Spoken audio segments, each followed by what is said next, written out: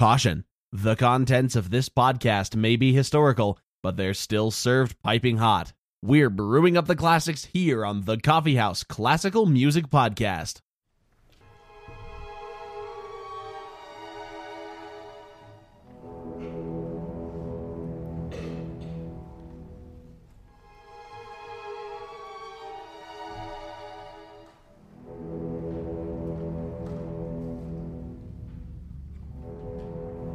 Hello and welcome to the Coffee House Classical Music Podcast. My name is Asa. And I'm Allison.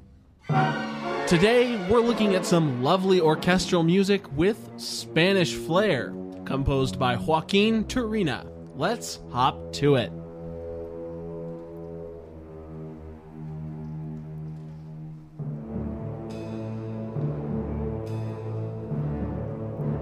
Turina was born in Seville, Spain in 1882. His father was actually Italian, but Turina never spent any time living in that country. Turina initially began his musical studies in Seville as a child, learning piano and theory. However, his parents didn't actually wish for music to be his ultimate career. Rather, they pushed him to study medicine. Now, Turina apparently briefly started down this path, but eventually decided to forego any activities that got in the way of music and began instead to pursue this as a lifelong career. As a young musician, Turina was largely inspired by the French schools of the late Romantic and now Impressionistic eras. Paris was his ultimate goal, and he made his way there via Madrid. He spent just a bit of time in Madrid studying with José Trago. By this time, he had already attempted writing an opera, but it was largely ignored. Finally, Turina was able to move to Paris in 1905 and was accepted into a piano apprenticeship with Moritz Moszkowski at the Schola Cantorum, which at the time was a shining beacon of French influence inspired by César Franck and his student Vincent d'Indy. While in Paris, Turina made friends with a lot of other Spanish composers who were in the city, particularly de Falla and Albéniz. De Falla and Albéniz apparently attended a concert that was put on by Turina featuring the premiere of his piano quintet. And after the concert, the eldest Albéniz treated Turina and de Falla to dinner and drinks. And over the course of the evening, he made it clear that Turina should really abandon his French style and go forth as a Spanish nationalist. In Turina's recount of the event, he describes them as, quote, 3 Spaniards gathered in that corner of Paris, and it was our duty to fight bravely for the national music of our country. Turina still stayed in Paris for a few more years until 1914, when he finally moved back to his homeland. Finally returning to Spain, Turina was widely acclaimed as a pianist, composer, and conductor. Many works that he had written back in Paris had arrived in Spain before him, so he was already quite well known when he made his return. Many of his works are for solo piano, but largely feature Spanish-inspired melodies. However, he rarely actually quotes an existing folk melody directly. Of the Spanish composers working at the time, Turina seemed to have been at the forefront of long-form orchestral works. His Sinfonia Sevillana is occasionally thought of as a symphony, but is actually more of a tone poem. The Danzas fantasticas we'll be looking at today is also akin to a tone poem in its impressionist yet descriptive nature, but more on that shortly. Turina had a very full musical life while he was in Spain. Aside from his own composing, he also wrote a critical column in El Debate, which was a cultural newspaper. And in 1930, he was appointed as a professor of composition at the Madrid Conservatory. Turina was lucky during the Spanish Civil War.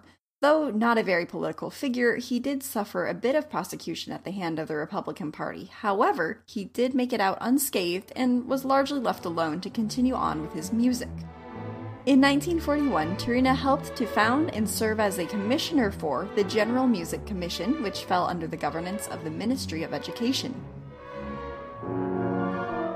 In addition to music, Turina had a few other hobbies such as photography and reading. It seems these hobbies helped him along on his compositional journey, however. As we've already said, his style was rather impressionistic, thus meaning it was meant to evoke an impression of a place or scene. By immersing himself in these other forms of art to experience these things, he may have been able to more accurately depict things through his music. And he had a few unrelated hobbies as well. Apparently, he liked to attend the bullfights, and he also loved attending a good parade. Near the end of his life, Turina suffered from cancer and eventually passed away in 1949.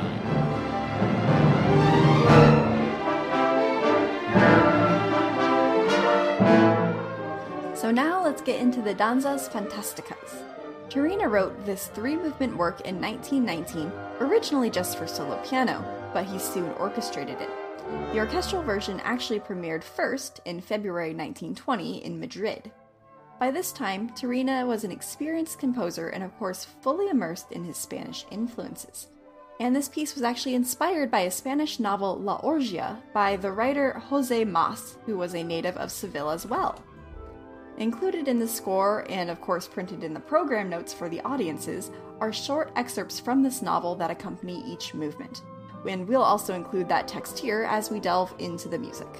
We'll start with Movement 1, Exaltation, with the text, "It seemed as if the figures in the incomparable picture were moving inside the calyx of a flower."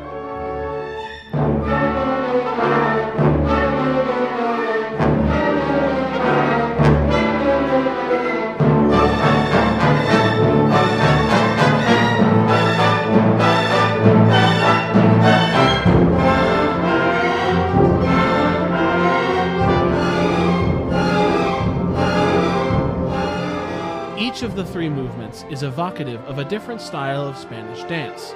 This first movement takes inspiration from the Spanish dance jota, a northern style. The highlight of the jota is a 3-beat feel, with triplets followed by a dotted rhythm. There are clearly many instances of this exact rhythm throughout the movement, and here's just one example with the brass playing the jota rhythm.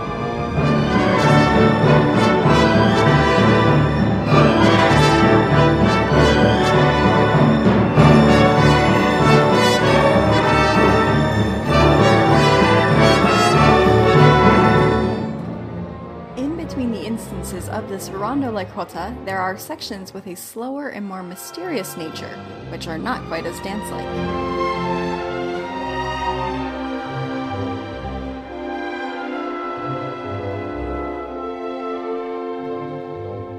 Turina also used the orchestral color in very nice ways.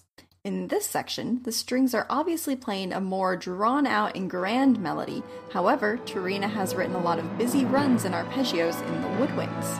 This puts an air of busyness into the sound, giving the listeners the impression of the celebration going on around them.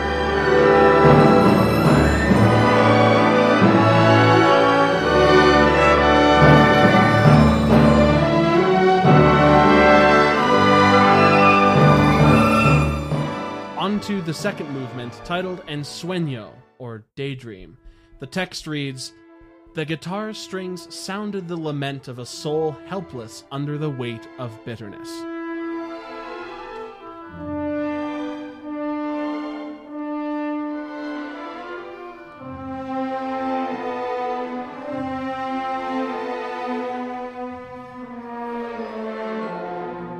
Here, Turina turns to a Basque dance called a zortziko. The hallmark of this dance is that it is in 5/8 time, meaning there are an uneven 5 beats per measure. This would seem to be perfectly fitted to the traditional dance that features alternating hops and spins. In this section of the movement, you can hear the zortziko rhythm passed around through different sections. Listen for an 8th note, followed by 2 groups of dotted 8th sixteenths.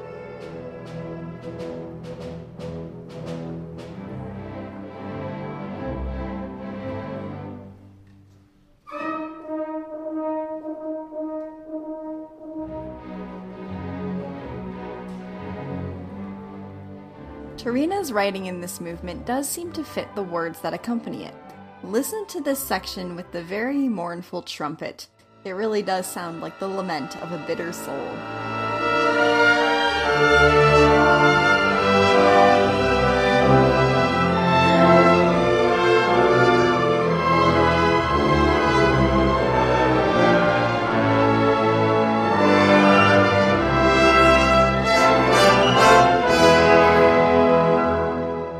And for another example of Turina's excellent grasp of orchestration, here he had an English horn solo accompanied by the brass instruments.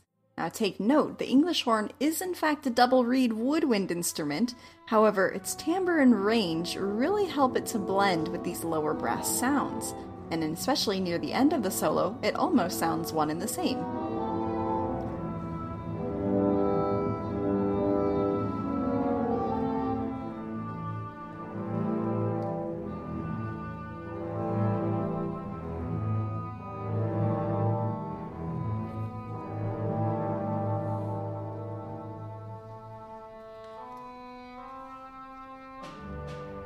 And the final third movement, Orgia, named after the inspiration novel's title itself. The text from the novel reads, "The perfume of the flowers merged with the odor of manzanilla, and from the bottom of raised glasses, full of wine incomparable as incense, joy flowed."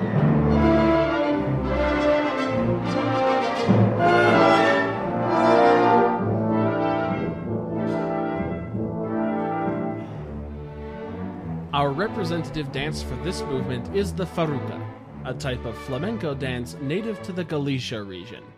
This dance is usually in a 2 or 4 feel, and is often quite persistent. Turina takes it a step even further in this work, to the point of the dance driving forward.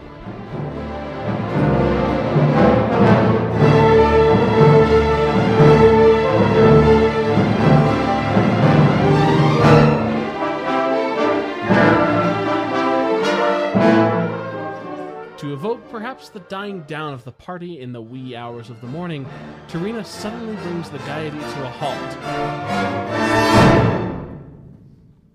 And then we hear a very simple and folksy violin solo.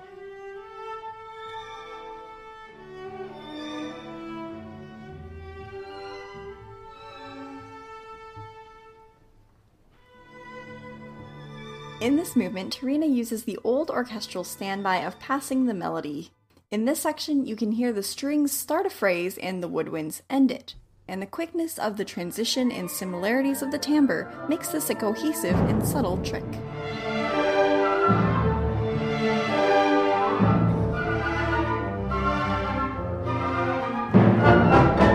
And through all the subtleness of the orchestration, Turina has crafted a really lovely set here with these 3 Spanish dances. And if in your mind you've just heard a podcast fantastica, do consider sharing us with like-minded friends, dropping us a review on iTunes, Google Play, follow on Spotify, all that jazz. For the Coffee House Classical Music Podcast, I'm Asa. And I'm Allison. Thank you so much for listening. Danzas, Fantasticas was performed by the University of Chicago Orchestra, conducted by Barbara Schubert. You can find The Coffee House on Spotify, Apple Podcasts, or wherever you get your podcasts. Be sure to rate, review, and subscribe.